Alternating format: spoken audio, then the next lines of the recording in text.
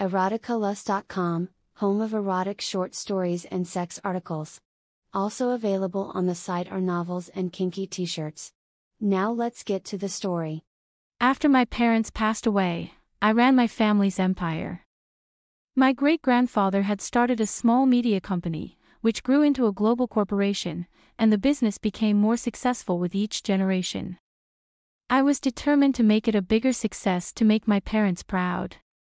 It was the least I could do to honor my family's name. My father told me to be careful about marrying the wrong man because I might have to share the family wealth with him if we divorce. That was the last thing I would do. I was reluctant to get married just for that reason. That's why I never let my relationships get serious. I'd appreciate the good bang that men gave me, but I moved on to the next one before I developed serious feelings. I was too busy to fall in love. Running the business took up most of my time, even my weekends. When my pussy got wet and craved a big stick, I'd go to a cocktail bar and choose the most alpha male. A couple of guys banged me really well, but I treated the encounter for what it was, a one-night stand. As much as I tried to bury my desires, I couldn't suppress the urge to make a connection with a man. My mother fell in love with my father and was happily married to him for 40 years. The same happened to my grandmother. So why shouldn't I open up my heart to a man? Burying myself in work had made me believe that I would never meet him. What opportunities did I have? I wasn't going to get involved with a client, and the bar flings weren't an option. Working late one night, I heard a clamor from the server room. I thought it was strange because I was always the last to leave the office, so I went there. I popped my head into the room and saw a man bending over in front of the servers. "Hi, can I help you?" He turned around and smiled. Hi. Sorry about the noise. I dropped the cover. He stepped forward, smiled and extended his hand. I'm Jarrett from High Tech. Oh, right. I forgot you guys were coming. I'm surprised you're still here. I did a couple of checks and some backups. Then, I spotted another problem that took me a while to fix, but all's good now. Thanks for fixing it, whatever it was. I smiled nervously. Something about his smile and posture made my heartbeat speed up. His chest stuck out, and he had his shoulders rolled back. His confident stance made it seem like his groin was bulging, or maybe that was wishful thinking. Jarrett wasn't the typical alpha male I was accustomed to, but something about him made me want to know more. Can I get you something to drink? Water, coffee? Water's good. We chatted for an hour in the kitchen. Jarrett waited for me to pack my bag and then escorted me to my car. I love gentlemen. I really enjoyed talking to you. I'd love to continue this conversation over a drink. I smiled and said, "That sounds lovely." We met at a dingy craft beer bar 2 nights later. It wasn't my usual hangout, but Jarrett's fascinating stories made me forget my surroundings. My perpetual smile and leaning in must have shown him that I was invested in the conversation. I couldn't wait to hear the next thing out of his mouth. He made me feel that he could make a conversation about a leaf fascinating. We didn't have sex that night. I felt that he was more special than the fling guys, so I wasn't going to put out on the first night. I wanted to see where things with him would go. Jarrett took me to a fancy steakhouse on the second date, and the third one was at a park. He packed a basket with sandwiches and fruit salad, my favorite. He was definitely full of surprises, and I loved it. After the 5th date, I felt that he deserved a reward for his efforts. We went to my place and made out on the couch. After I sucked his dick, I bent over the dining lounge table. I had always wanted to get banged there. I never knew why, but I guess it was a fetish. He stuck his dick into my pussy and grabbed my shoulders, then thrust hard. My head snapped up off the table, and my forehead wrinkled as I shot out a scream. I never would have imagined he banged with such gusto just by looking at him. Jared grabbed my hair and pulled it back. It hurt me slightly, but I enjoyed his aggression. He spanked my ass and told me to call him daddy. That made me feel submissive and in the arms of a real man. I loved his wild temperament. You like that, huh, you naughty girl? I do. Give it to me hard. Jared's balls smacked against me, and I loved that sound. His dick drilled my wet pussy, and I couldn't get enough of it.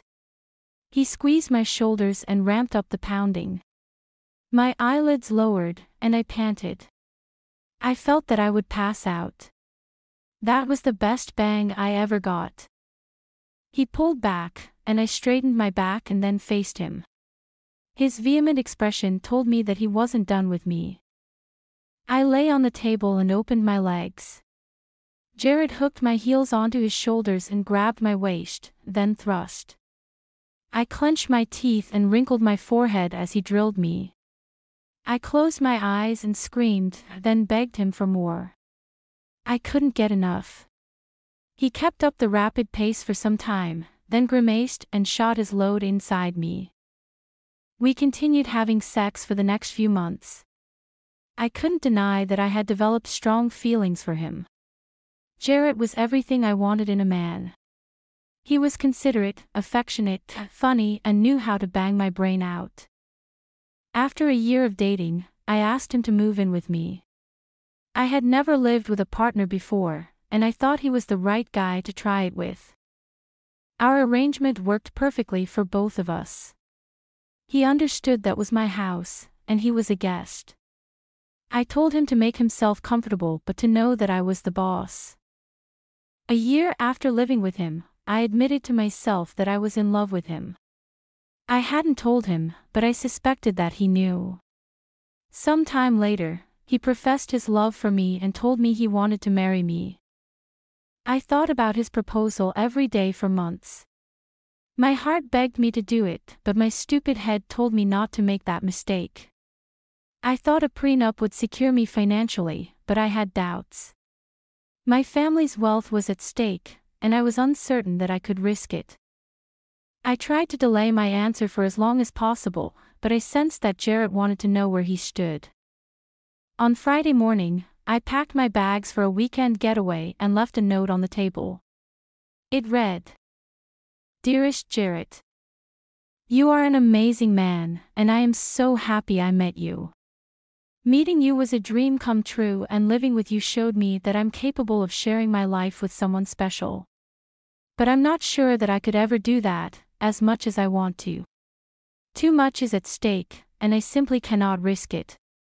My love for you means the world to me, but nothing is more important than my family. Please understand that I feel this way, and accept my decision. I wish it could have worked out differently. I wish you all the best for the future. Sincerely, Macy." I returned home on Sunday afternoon and saw that Jared had moved out. I slumped onto the couch, and tears poured out of my eyes as my shoulders trembled. I had never felt weaker and hopeless. Eternal loneliness seemed inevitable. I called my lawyer the following morning to ensure that my assets were protected. How long did he live with you? 2 years. Did you have a legal document in place to state that your assets belong to you and he can't acquire ownership at any stage? No, we weren't married. That's not necessary. Well, actually, it is under cohabitation law. If you lived with someone for 2 years or longer and didn't have such a document in place, your partner has rights. How much is for the courts to decide. You're kidding. I'm afraid not. Let's hope he doesn't seek legal counsel. I wouldn't risk that if I were you. If he does take you to court, the judge could rule that he's entitled to half of your belongings. What? I can't allow that. Then, make him an offer. I'd say start with $5 million, and if he doesn't accept that, make a final offer of $10 million. He'll take that, and that's barely 1% of your wealth. You won't even feel that pinch. Yeah, I guess you're right. Send him an offer, and let's see what he says. 2 days later, my lawyer called me. Jarrett rejected the offer. My eyes closed, and I sighed. I thought he would. So I guess we'll have to offer him $10 million and hope he accepts. That won't be necessary. He doesn't want anything from you. He said the only thing he ever wanted was to spend the rest of his life with you, and no amount of money will replace that feeling. I dropped the phone and bawled my eyes out. Thanks for listening. If you enjoyed this story, you'll love the new erotic novel My Wife and Girlfriend, available on eroticalus.com. Just click on Shop. While you're there, also check out the kinky t-shirts for men and women.